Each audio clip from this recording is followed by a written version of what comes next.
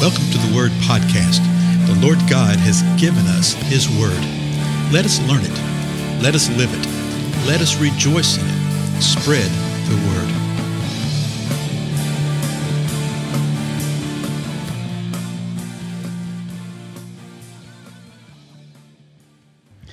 Blessings, everybody. This is Dale. Thank you so much for joining with me today on the Word Podcast. We're continuing through the book of Acts. We're in the 7th chapter. And in the previous episodes, we've been reading Stephen. Stephen has responded to the religious rulers. They'd asked him, hey, are these things so? The high priest specifically.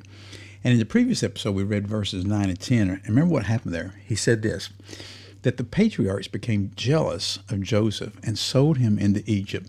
Yet God was with him, and God rescued him from all his afflictions. God granted him favor and wisdom in the sight of Pharaoh, king of Egypt, and he made him governor over Egypt and all his household.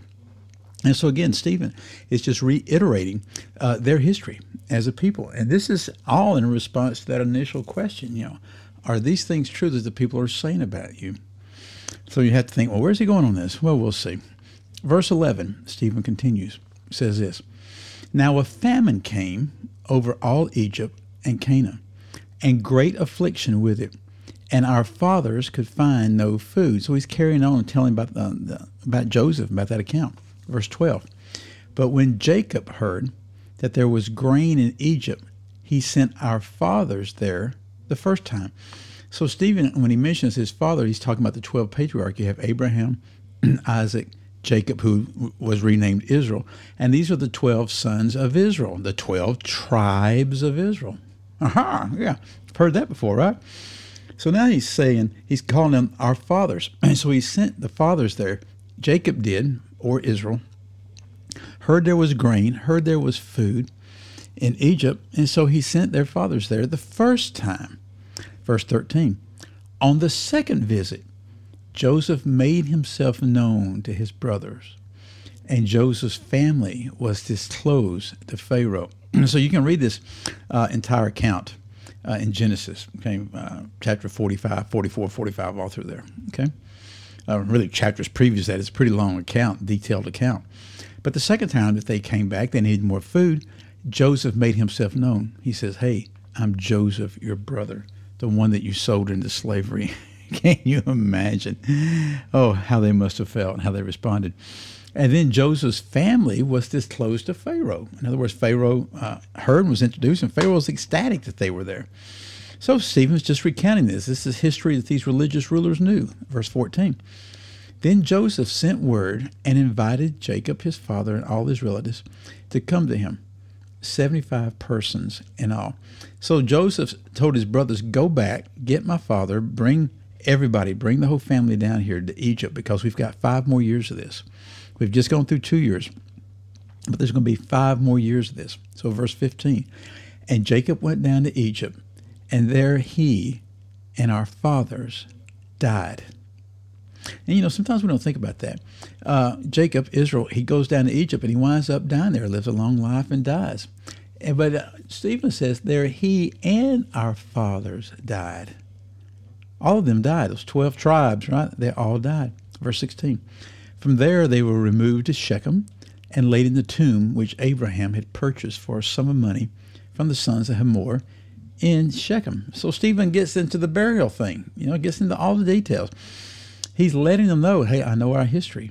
I know the word. I know this. Then verse 17. But as the time of the promise was approaching, which God had assured to Abraham, the people increased and multiplied in Egypt until there arose another king over Egypt who knew nothing about Joseph. You see that in Exodus 1. There arose another Pharaoh who didn't know about Joseph. And look what Stephen says. He says, as the time came for the promise, time of the promise, what was the promise? Well, the promise was that they would be enslaved for 400 years, okay? And that then they would be set free from the nation that was enslaving them. As that time approached, the people increased and multiplied. Abraham's line increased and multiplied. And they actually started becoming a threat to the Pharaoh and to the Egyptian leadership. And so then another king arose who knew nothing about Joseph, who didn't know about Joseph, didn't know the history of this and all that took place. Verse 19, it was he who took shrewd advantage of our race and mistreated our fathers so that they would expose their infants and they would not survive. And, that word race right there is literally genos. It means countrymen, descendants, our family, of our kind. You really don't see the idea of race in the scripture in the way that we describe it in our culture. Human beings are one blood. We are human beings.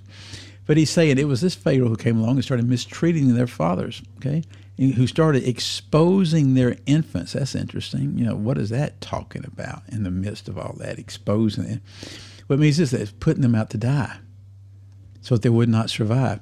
Verse 20, it was at this time that Moses was born, and he was lovely in the sight of God, and he was nurtured 3 months in his father's home. So I'm going to stop right there for today because my time's about to run out here. But I want you to see what's going on. Stephen's given this account of the history, but more than just the history. He's reminding these religious rulers what God has done for them and how everything that the Lord had said had come to fruition. Okay, the things that God had done for them as a people and as a nation, and the loving kindness of the Lord, how it truly is everlasting. Stephen was reminding them. He's up to the point of Moses right now. Moses, who's highly esteemed in everything, right? And he's going to keep going on through here until he gets to a point where he declares something. I'll give you a little hint. That declaration is going to cost him his corporeal existence here on earth. In other words, his life here on earth. But even as he's dying, he's going to be looking into glory, proclaiming what he's seeing and where he's headed. Well, we'll carry on with this in the next episode. Okay, again, I'm Dale. Thank you so much for your time. I'll see you then. Goodbye.